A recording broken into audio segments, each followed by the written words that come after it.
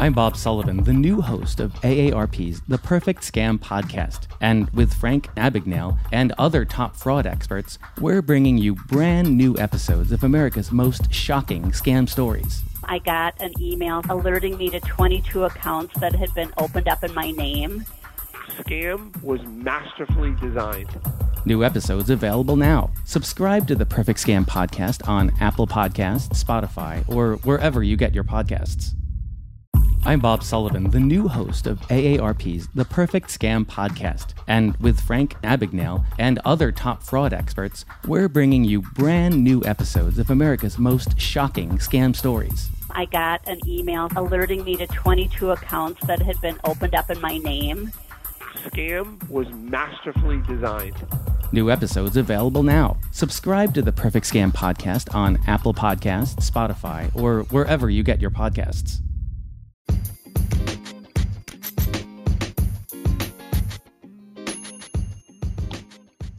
Hey guys, welcome back to the Working Gals Guide podcast. And you know the deal. I'm here to interview people in all different careers, all different industries, and chat about their journey and how they got there.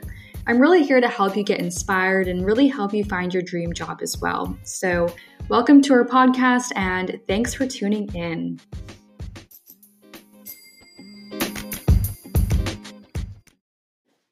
Hey guys, welcome back to the Working Gals Guide podcast. And I honestly had the best conversation with today's guest. It is, drumroll please, Brooke Miccio. So a lot of you, I'm sure, already know who Brooke is and maybe follow her on YouTube and Instagram and perhaps as well listen to her podcast, which is actually quite popular. It's called Gals on the Go.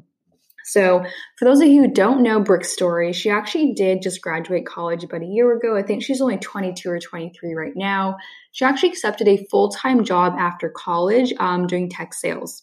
So she worked there for a bit, but she was actually able to recently quit that job, and she now works for herself full-time, pursuing YouTube and also her podcast and building up her personal brand.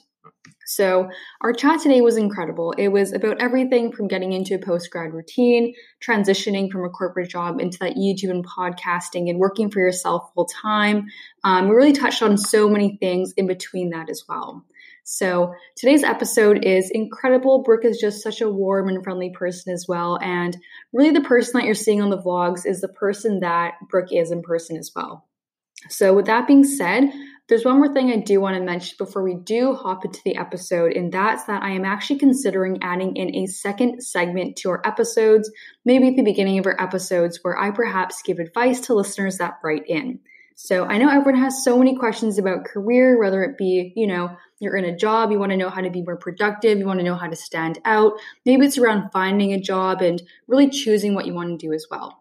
So I know we all have tons of questions, and trust me, I still have tons of questions myself as well, but I'm thinking of adding in a segment at the beginning of our episodes where I actually just pick one question that writers write in about, and I can go ahead and answer that on the air. So if that sounds interesting, go ahead and DM me at our Instagram, which is Working Gals Guide on Instagram, and I will go ahead and reply to all of those questions that come in and let you know if we are going to do this segment or not. So if we do, I'll go ahead and add that in for next week's podcast if there is some interest around that. I think it would be great, and a couple of people have already mentioned it to me. So with that being said, I really hope you guys are into it, and I think I'd look forward to giving that advice as well. All right then, so without further ado, let's hop into today's episode, and again, it's going to be a great one. So excited for all of you to listen in. All right. Hey, everyone. Hey, Brooke. How's it going? Thank you so much for coming on the pod today. Hi. I'm doing honestly pretty well. Thank you so much for having me. Of course. You're one of my favorite podcasts or one of my favorite vloggers in general. Gosh, so honored. It's such an honor that you're here today. I'm honored. No, thank you for having me. This is so fun. Of course. So I'm sure all of you know Brooke, but to start it off, we're going to do a Tell It How It Is segment where I say a statement or ask a question, and Brooke's going to give us her answer and tell it how it is. So the first statement, working for yourself is more rewarding than working for others. Totally true. Yeah.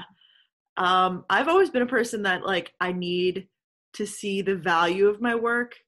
And I think that when you work for yourself, it's all in direct correlation, good or bad, but I think it's all, you see the fruits of your labor, I guess. Yeah, that definitely makes sense, because sometimes when you're working for others or just kind of doing tasks, it's almost like, where is the work going? Like, where is my effort going? And I'm not seeing it in revenue. I'm not seeing it directly like coming back to me in some way. Whereas I guess working for yourself, you definitely see it coming back to you immediately almost, or at least down the line.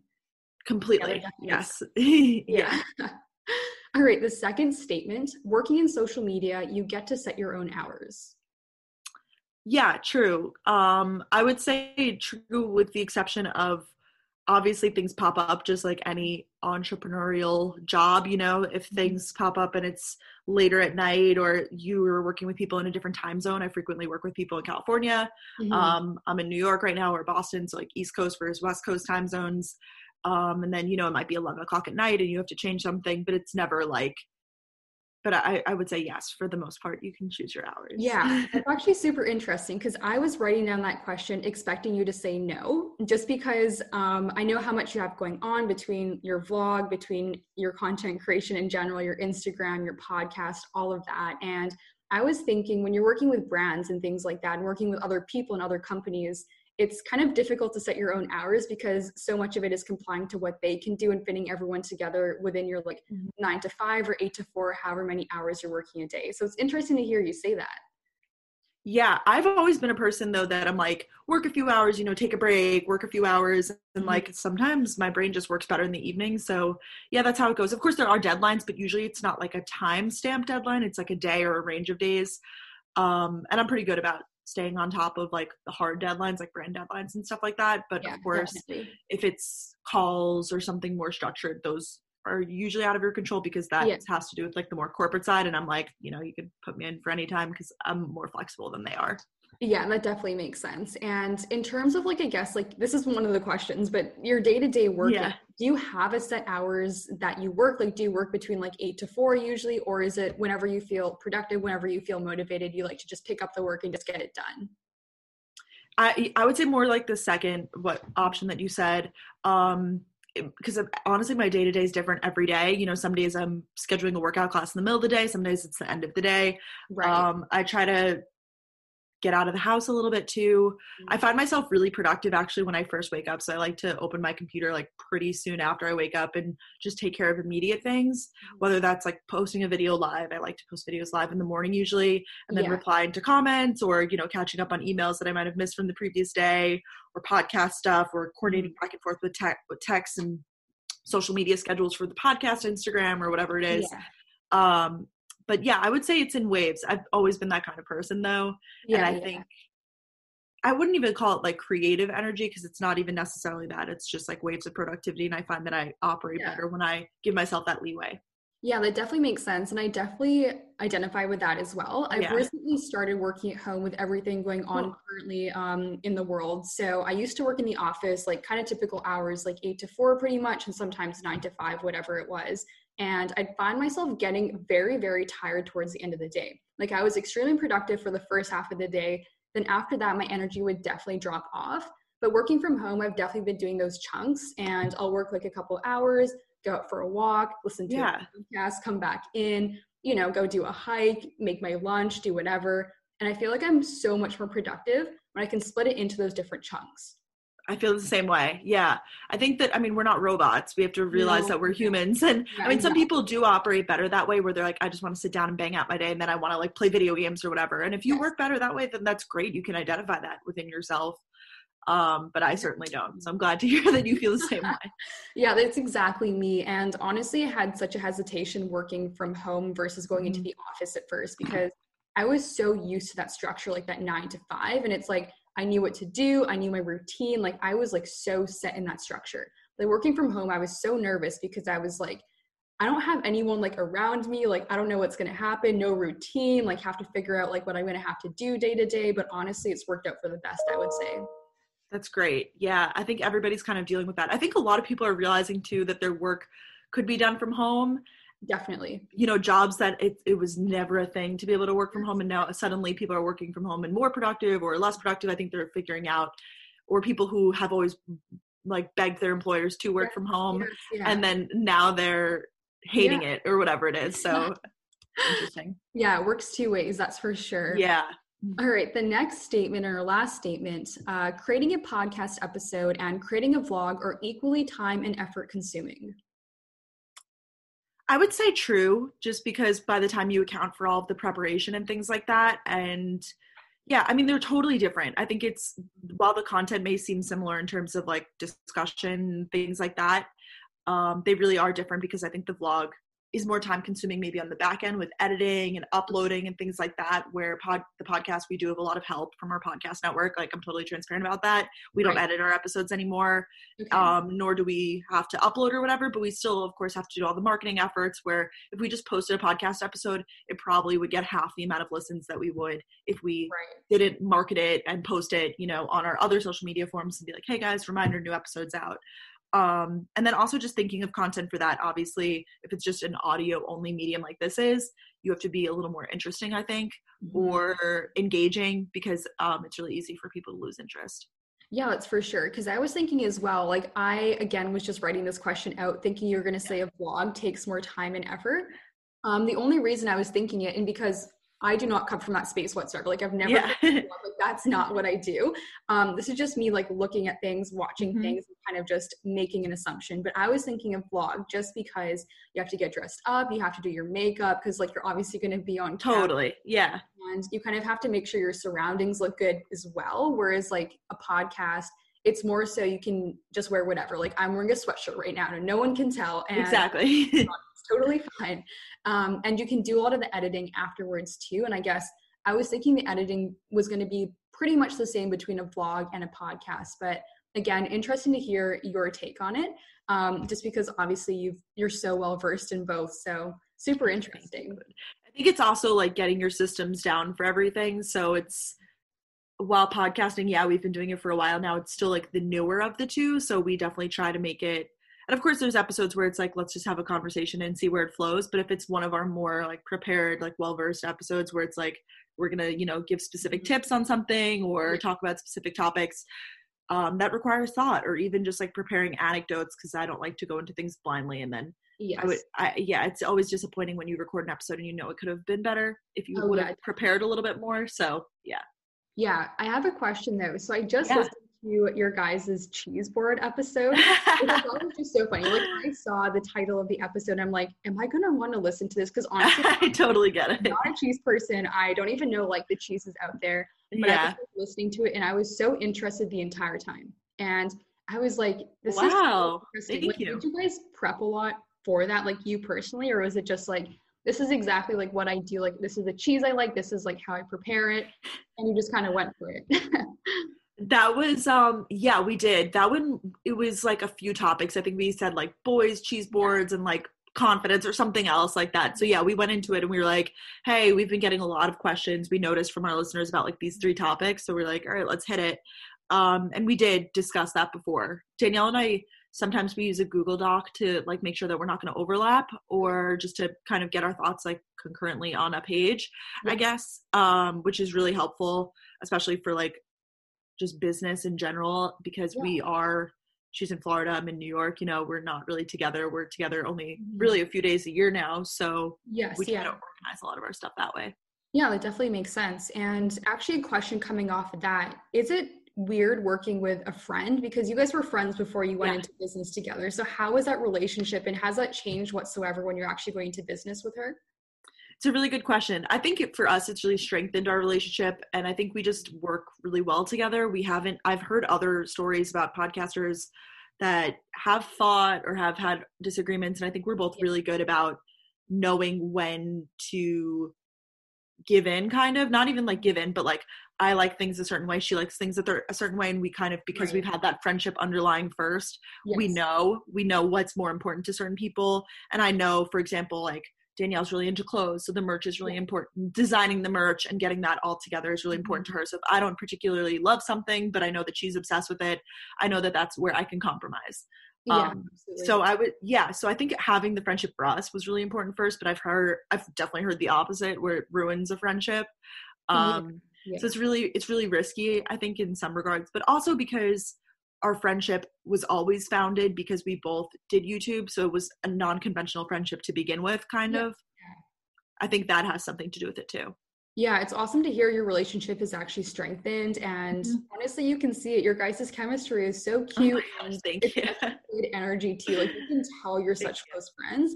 I've definitely listened to podcasts out there where you can tell it's almost two random people that were brought together. Totally. It's so forced and awkward, and like there could be good content out of that too. And I think it's a beautiful thing to like see the relationship develop over the course of a podcast and stuff like that. But I prefer to listen to two people that have chemistry too, whether it be a relationship or friends, or I listened to one recently that's mother-daughter, you know. Oh, so cute. Love that. Yeah.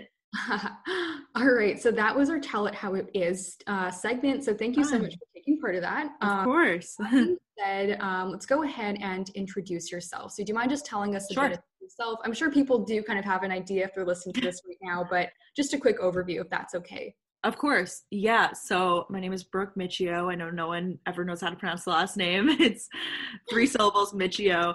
I'm originally from Long Island, New York. I went to school at the University of Georgia, actually. It seems like a random choice. It really wasn't that random, I guess. And then I graduated last May. So that was 2019. So I'm about to be like 1 full year post-grad, which is crazy. Yeah. And I currently live in Boston, Massachusetts. I'm quarantining at my family home on Long Island. But yeah, I have my place in Boston, and I moved there because I had a job originally. I graduated and accepted a full-time job in tech sales, left that job, and now I'm just doing social media, podcasting, YouTube, all of the sorts full-time. It's been great. You have so much going on in your portfolio. It's exciting. Thank you. That's so nice of you to say. I think it's great. Like, I really am so thankful because I'm like busy at the same time, but I'm not like overwhelmed. And I think that's what it was like when I was trying to do everything at once with my job. And, you know, it was, that was just too much, but I think it's important to recognize that in yourself and know like when it's time to step back from something or. Yeah, definitely. Like, I actually was so curious about that because when you're working full time with like a full-time job, like you're working full hours plus you're commuting. And I know like you're probably commuting quite a bit in Boston as well, just because like I'm kind of familiar with the city. So you're probably commuting quite a bit. It's eating up a huge amount of your day. And your other like things in your portfolio, essentially like the podcast and your Instagram and all of that, like that isn't just a side hustle for you. Like, you have full businesses in that realm as well. Totally. So was it like having essentially 2 full-time jobs when you're trying to do both? Yeah, I would say yes. Obviously, honestly, the social media piece of it was lacking, I think, during that time. I leaned on a lot of help. I did hire like a video editor, which helped me a lot to kind of condense the load in terms of video editing. And we did have help on the podcast end, but there were, of course, ideas that I would come up with and be like, I simply don't have the time to film this, because I would get home from work and be really tired. By the time I got home, it was like, you know, after 6 o'clock or whatever. So then it's like really, and I was waking up at like 5 or 6 every morning. So, I mean, that was on my own accord, I would say. Well, I had to leave the house by 7 basically to get to work, but I wanted to be fully ready and have my morning. Yeah. So it was just, I felt like I was stretching myself a little bit too thin. And I kind of like did the assessment one day of realizing like risk versus reward. Basically, I was like, I'm running myself into the ground. And maybe if I, you know, put all of my eggs in this YouTube basket that I've always wanted to do, YouTube, social media, you know, maybe it could be it. And I obviously made sure that I had the financial like security to do that before I just like took this leap of faith. And it was a great decision. So, awesome.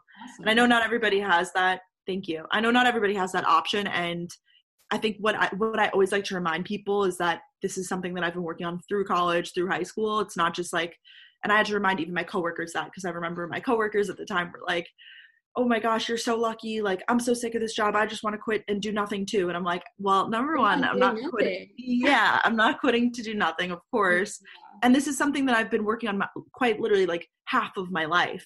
Yes. Half of my existence on this earth was like doing this, you know? So yeah. It's like your baby, because you've built it up. And exactly. Thank you. Is there anything that most people have done for that long in their life, especially being in like your 20s and you're out of college, you've only done your job for like a year, a couple years maybe. So you having your YouTube, for example, like you've had that for years, like that is something you built up for yourself. Like that's part of you. Yeah. Thank you. Yeah, I feel that way too. So I think some people do get it, and then other people who don't understand social media as much. And I don't think they mean it in a negative way. I think it's out of jealousy in a positive way, you know, like, wow, that's so cool, Brooke can go do that. But at the same time, it's more so like confusion. And I think maybe someone like you who like listens to podcasts or watches vlogs, like kind of understands the angle that I'm coming from. Yeah, for sure. And how old were you when you actually started your YouTube channel? So I originally started a channel before this one, and I was doing like music videos. Have you ever seen these type of videos? No, this I was haven't, like, actually. Okay. I'll have to So I check would it. so I would do like photo booth videos on my MacBook of like lip syncing to songs with my friends and like dancing around in my backyard and stuff like that. And I would like edit them together and like show my family and be like, look at these, like I made these amazing videos, whatever.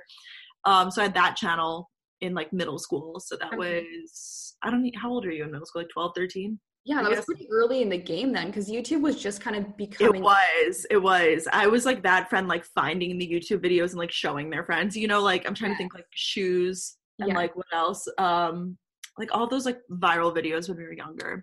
Yeah.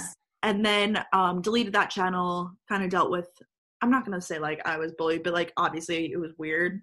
But then I decided to make my own channel in like 9th or 10th grade. And that was this one that I have now. So that was, I think it was like 14, 15.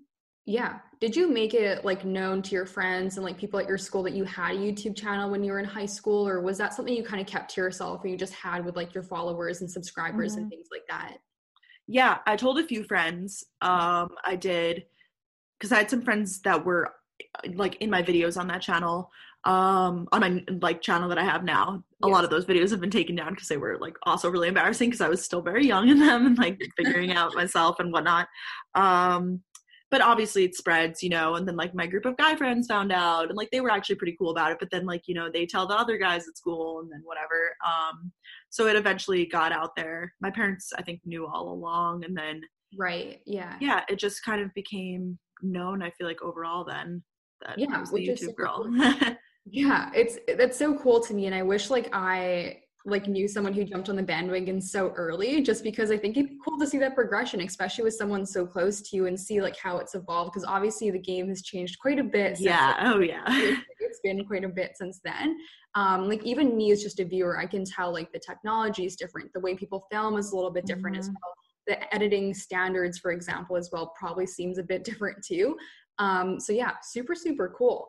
Thank you. And I did have one of those friends actually who was kind of like an early starter, not in creating videos, but she was definitely on there. Like she knew about YouTube right away. Like I remember being in her house one time and she was showing me these videos. I have no idea what it was about anymore. I cannot remember, but it was just so funny because I was like, what are you listening to? Like, what are you watching? Like, no one even like does this. Like, I know. And it was so weird and confusing, but then it's like, now we look back years later and we're like, wow, they were like on it. Like they knew what, cause I remember what the old YouTube even looked like. Like it was like a sketchy website. If my parents really knew like what YouTube was back then, I don't think that they would let me like post videos and stuff like that. But I mean, I guess it's fine now because it all turned out okay. It turned out fine. It's good. Yeah. But that's interesting because you started so early. Did you always know from like that young age, like maybe like 14, 15, 16, that you wanted to one day pursue YouTube and like your personal brand full time one day? Or did you always want to go into marketing? Did you always want to have like a tech job and things like that? That's a good question. I think I always secretly wanted this for myself, but I didn't really believe in myself enough to achieve that. You know, I always looked up to those people who had like more, I don't think it's all about the numbers because I know plenty of people who do this full time and have, you know, 50,000 subscribers. So it's not about the numbers. But I did look up to people who had, you know, the millions of subscribers, the hundreds of thousands of subscribers at the time, and we're getting all these really cool opportunities. And I was like, wow, that's so cool. Like, I'm just going to keep grinding this and like see kind of where it goes. But so it was always like a goal, I think, in the back of my mind, but I didn't really know if I could achieve it. Like we said, I always had the plan to go to college. It was never a question in my mind. There was a lot of people I went to college in 2015, and that was a big year where I remember a lot of YouTubers that I watched opted not to go to college or do like an online college, which is still a degree, of course, but it's totally different than where I was going in big state school.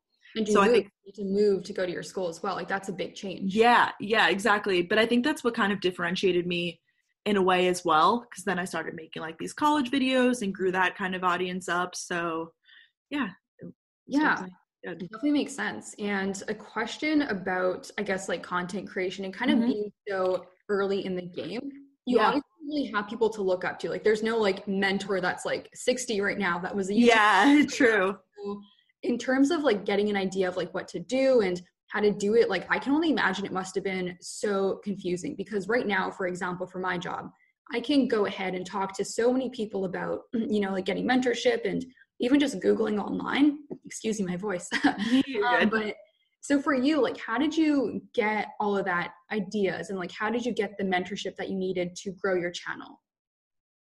Yeah, I did. I mean, like I said, I looked up to a lot of other people who made videos, and I think that's what a lot of YouTube still is, kind of taking inspiration from others, or everybody puts their own style on things, their own flair, and everybody has their own things that make them special. You know, for me right now, I would say like I live in Boston, not many people live in Boston, or maybe it's because like I'm really close to my mom, she's in a lot of my videos, whatever it is. So it's always about like putting your own flair on the videos, and I always tried to be good about that, because I didn't just want to be a clone of another channel. I don't think that's what makes a successful YouTuber at all.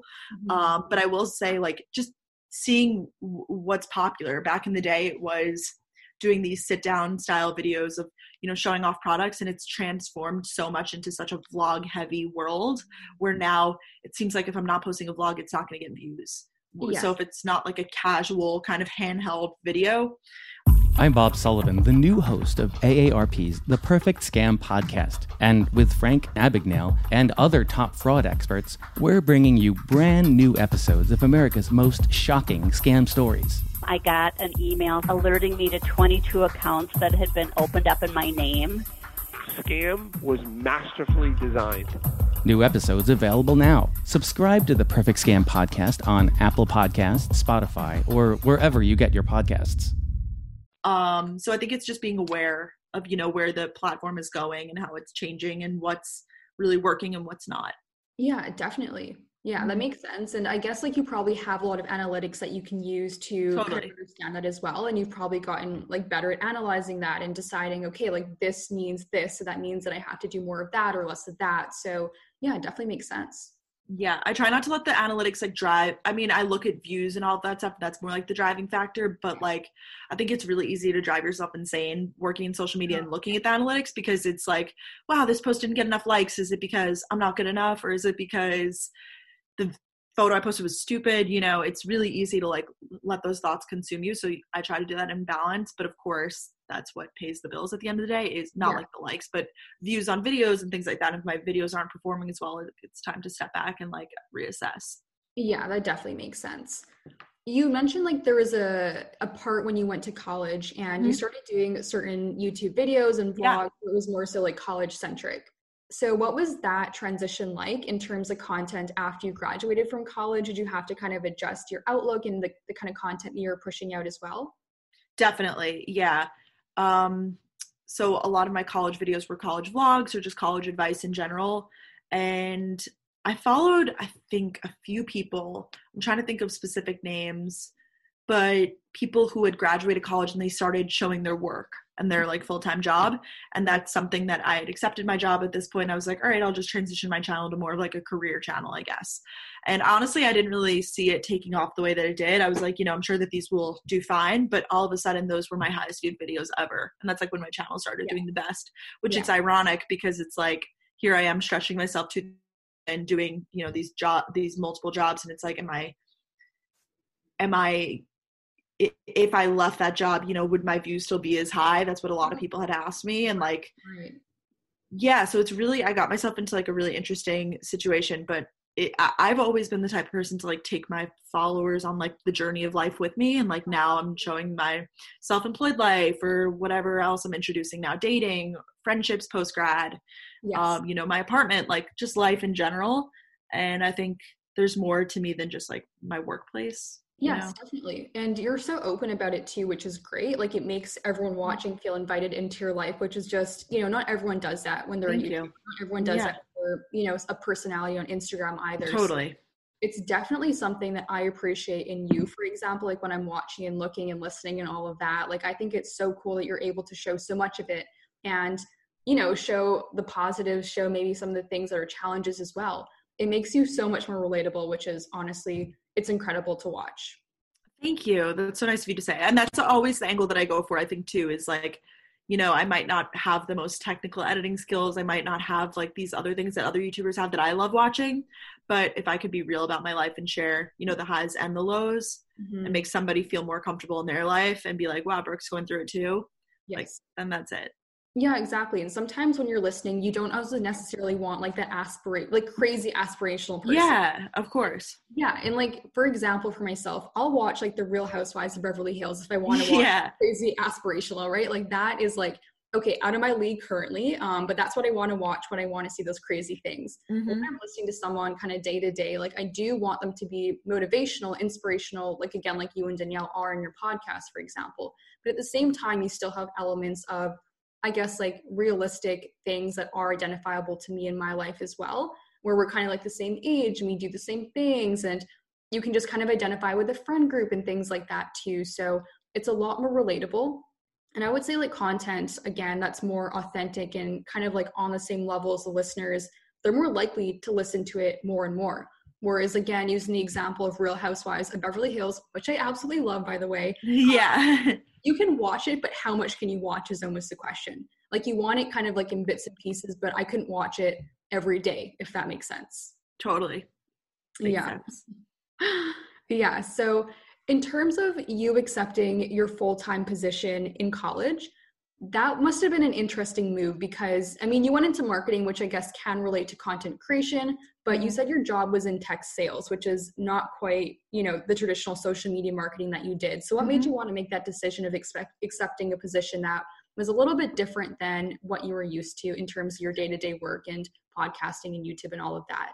Yeah, I actually really don't regret that decision because I wanted a job that really didn't touch what I did on the back end because I had done a social media internship before and I just felt like much of it just related a little too closely to my work and my personal life, and I kind of didn't really want any overlap in my professional and my like personal work or my like side hustle, if you wanted to call it, which I think is the main hustle. But like I thought that that's what I wanted all of college, and that's kind of why I studied marketing, and I still think marketing is like a great field, and like I'm so glad that I studied that.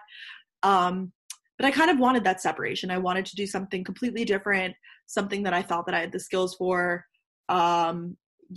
In retrospect, was sales for me? Probably not. Like, I think honestly right now with podcasting and YouTube, like I'm doing what was meant for me, at least for the short term.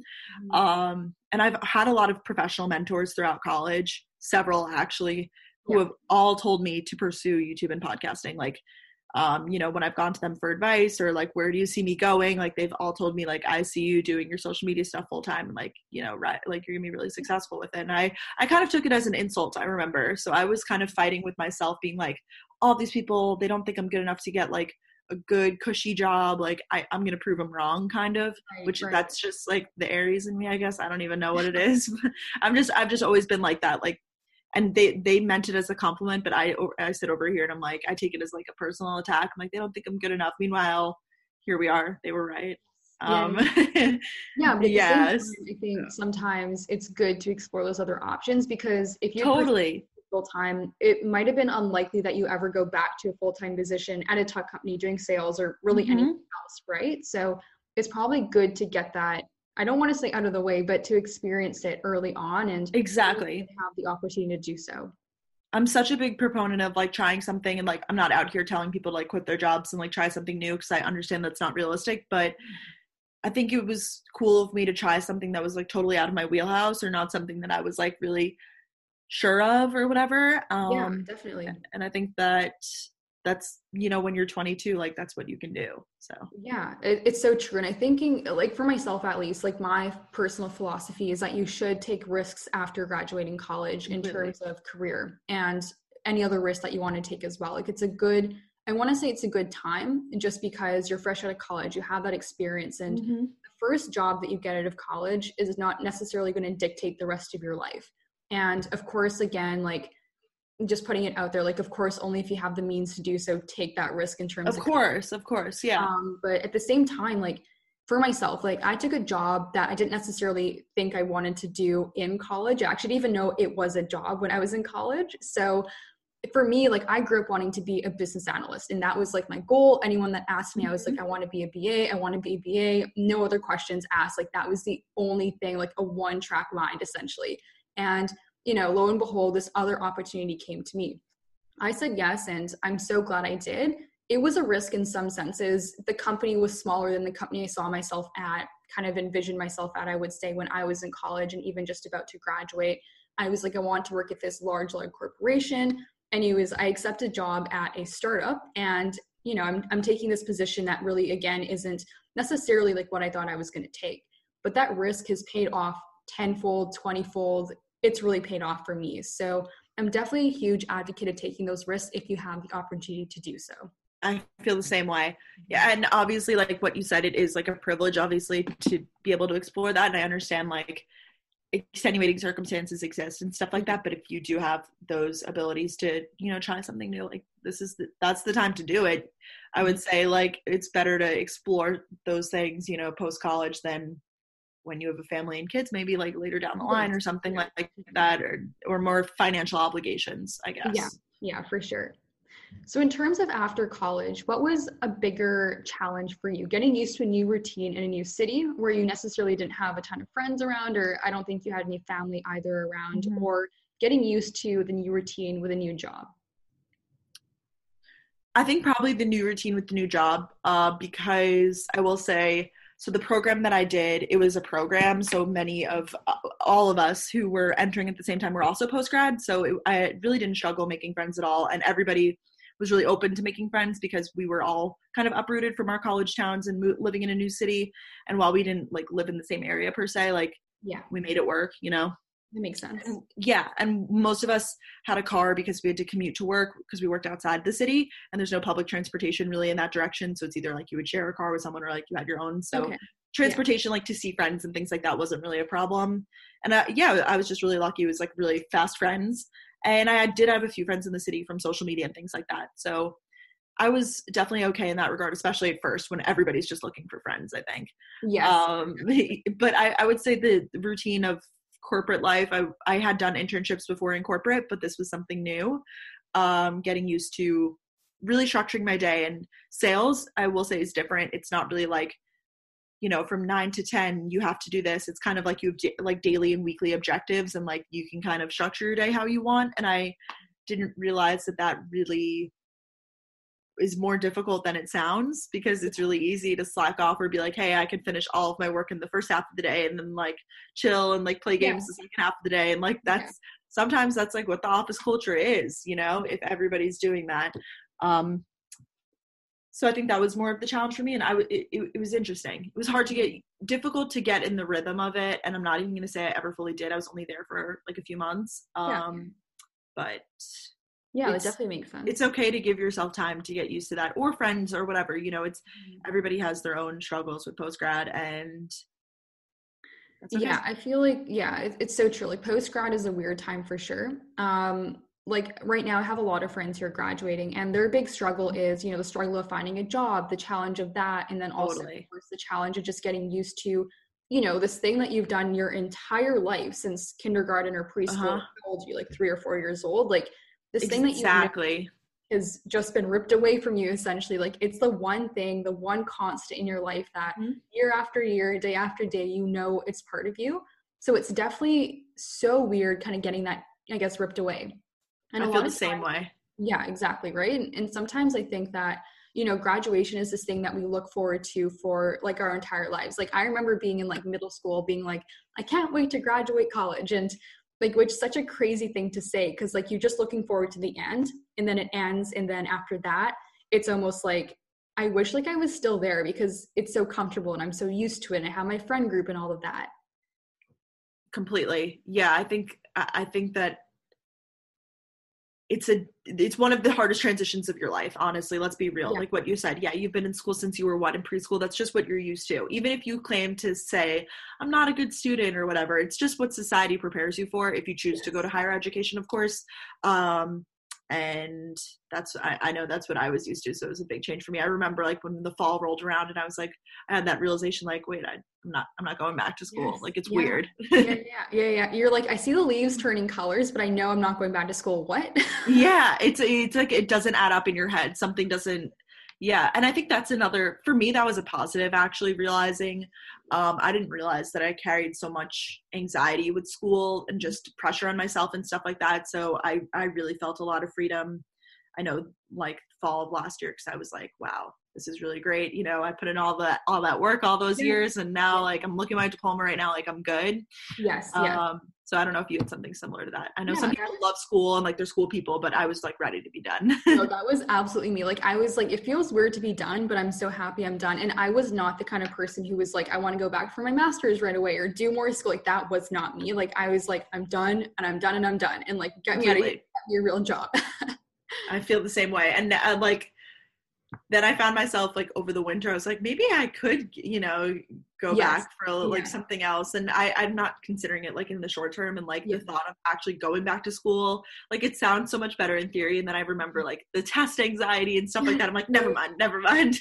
Yeah, exactly. And sometimes just even thinking about going back makes your brain exhausted for just like, you're like, I can't even like fathom studying and like buying textbooks and reading. I know. Like, there's cramming again. No thanks. Right. And it's like always this lingering feeling I felt when I was going to not so much high school, but more so like college and university, where it was so much like, I always felt like every single day I could have been doing way more in terms of studying. I felt that as well. Yeah. And like, I'd almost feel guilty if I was spending time like with friends or like spending time like watching TV or like whatever I was doing. It was a guilt thing for like no reason, because I was only like, I was still doing okay. And like, you're still doing fine, but at the same time, it's a weird thing. It is a weird thing. And just that you feel like you could have always done better in a way. Like, I don't know if you're like that. I've just always been really hard on myself. Yeah. And, you know, especially comparing yourself to others, I've always been like that in a school setting. I'm like a pretty competitive person as it is. So like, you know, taking classes with my friends, and if they did better than me on tests, I would put that pressure on myself and hate myself. And like, so I don't think school was the best. I mean, I'm not going to say that school is like, I think school gives everybody a sense of pressure and anxiety, but it's like everybody puts it on themselves in different ways. Oh, definitely. Exactly. And yeah, I'm the same as you. I'm happy I'm done. Maybe I'll go back one day, but it won't be anytime soon. We'll put it that way. Same. Yeah. So in terms of the transition that you had between working full-time to now working for yourself, which again is so amazing. Congratulations on being able to do that. Because that's, you know, especially at a young age, it's not something that most people can do, but you're able to do it, which is great. Totally. What's that transition been like? And how's your routine changed, like day to day? Has it changed a lot? And are you finding yourself more productive as well? Yes, I would say yes to both. Definitely more productive. I mean, I always, like what you said with school, I always feel like I could be doing more with my business and things like that. And I've kind of learned to get over that and be like, you know, there's a big balance in this life. And I could enjoy my life and take things day by day and like, you know, continue on the path that I'm going, or I could overexert myself and overdo it. And maybe my mental health would take a toll, like whatever it would. And I could slip into those old patterns of when I was working 2 jobs. So I was like, honestly, I'm happy on the path that I'm going down. Like my growth is slow, like sustained. It's slow, but it's like steady growth. I kind of have an idea for like my income every month, because I would say a lot of my sponsors and things like that are pretty consistent. Mm-hmm. And just I do have multiple streams of income, which I think is really important for someone who is self-employed, because you don't want to rely too much, especially in these crazy times. I've seen, you know, the rug be pulled from so many people so quickly. So I think this is a time where it really shows how important that is. And of course, I'm so lucky to have that. I never want to take that for granted.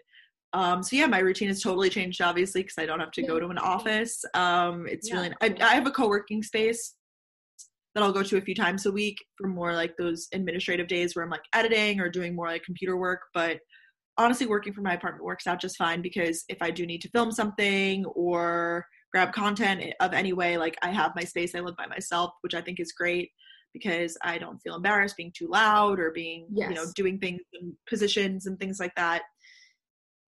so honestly, it's totally changed, but it's for the better. Yeah. Yeah, that's so cool. And I feel like it's definitely something like when you do make those big changes in your life and hitting those big milestones, essentially, like your routine is always going to change. And sometimes you might not get into the groove right away, but once you do, you can definitely find out like what's working for you, what's not working for you. And the more we experience in life as well, like the more that we're able to hone in on what's good for us and what's not. So for example, for myself, like I know in whatever routine I have, I need like activity and exercise to help me be like rejuvenated, for example. Like that's me being productive.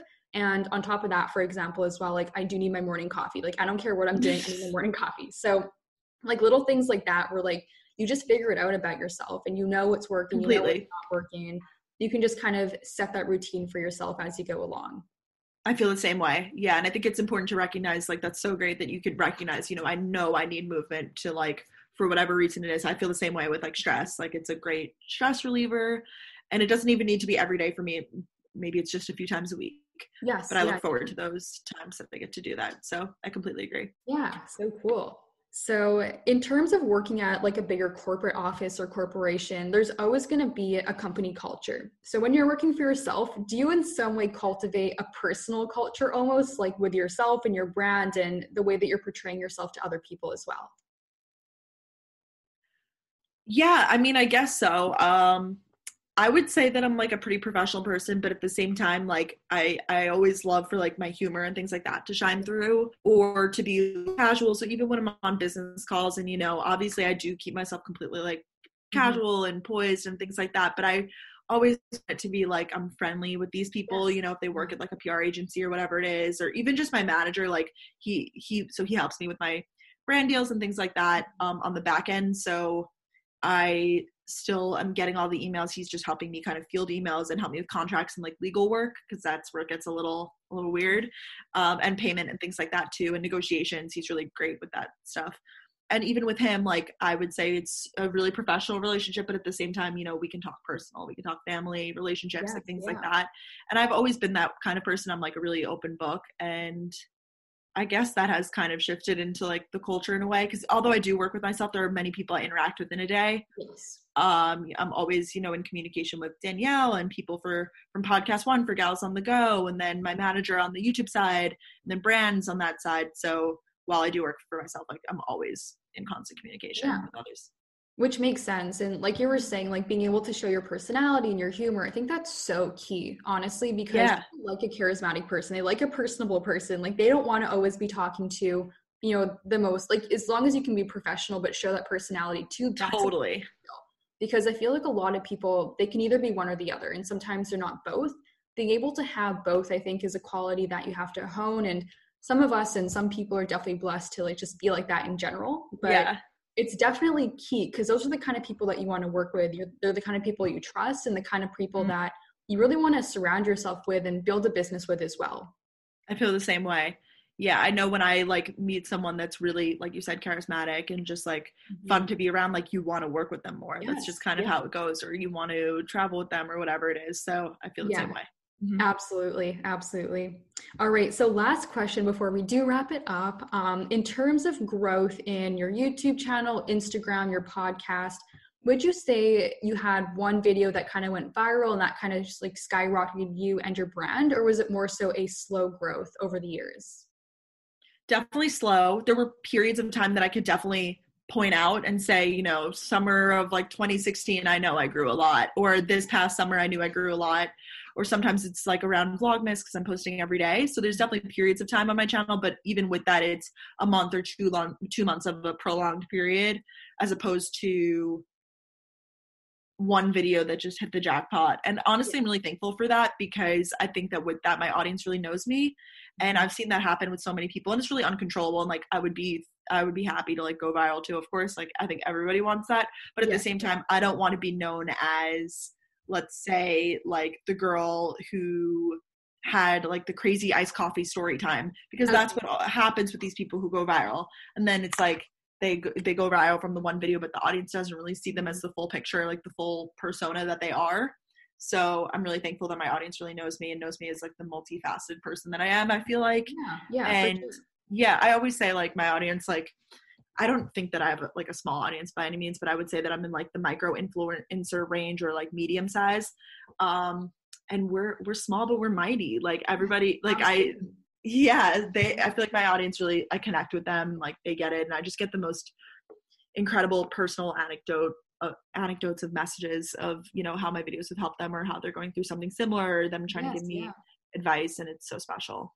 Yeah, for sure. And I think it's comforting to hear, because there's so many people out there, like, you know, that I hear about, or like I see on Facebook groups or whatnot, that have a very small YouTube channel, have a small Instagram, have a small podcast, for example. And their struggle is, okay, like, I don't know how I'm going to grow this. And I think hearing that you, for example, spent years cultivating your kind of community and cultivating your personal brand as well, and your content and all of that, so comforting to hear, because I think that some people kind of expect to just, you know, okay, I've released like X amount of things and I should be viral by now. Like I should be huge by now. I should have 100,000 subscribers by now because other people have had that, where it's like, no, not necessarily. It may take a couple of years. It may take, you know, even more than that sometimes to grow up what you're trying to build. And I think a lot of patience, a lot of persistence, and definitely probably consistency as well, I would say, is necessary in building all of that up.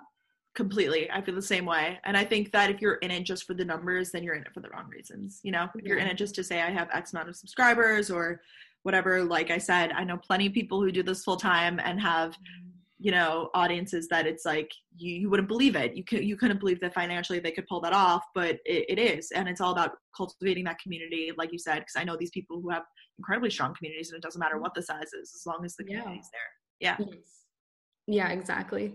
All right. Well, thank you, Brooke, so much for coming and discussing today. Before we do wrap it up, though, where can people find you? Where can they find the podcast? Where can they find your Instagram and anything else as well? Oh my gosh. Awesome. Okay. So I'm at Brooke Miccio, Miccio on Instagram, Twitter. YouTube is just Brooke Miccio. And then my podcast is called Gals on the Go with Danielle Carolyn. We post new episodes every Wednesday. Amazing. I will definitely also put all that in the show notes. So I'm sure all of you are already following Brooke, but if not, it'll be there for you to follow. Oh my gosh. Thank you so much. This was so fun. Thanks for having me. Of course. Thanks so much for tuning in today. If you enjoyed the episode, please remember to rate, review, and subscribe. We'd really appreciate any comments that you leave and any rating that you leave as well. 5 stars would be fantastic. Also, of course, if you enjoyed, please follow us on Instagram at Working Gals Guide.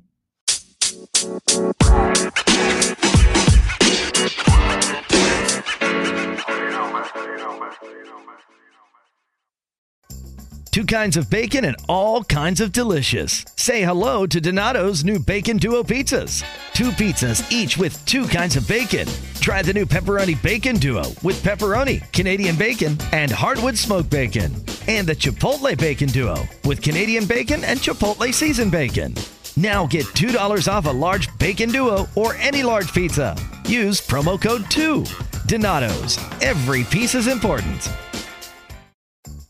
Donato's just didn't add bacon to their pizzas. They added bacon to their bacon. It's Donato's new Bacon Duo pizzas. 2 pizzas, each with 2 kinds of bacon. Try the new Pepperoni Bacon Duo with pepperoni, Canadian bacon, and hardwood smoked bacon. And the Chipotle Bacon Duo with Canadian bacon and Chipotle seasoned bacon. Now get $2 off a large Bacon Duo or any large pizza. Use promo code 2. Donato's. Every piece is important.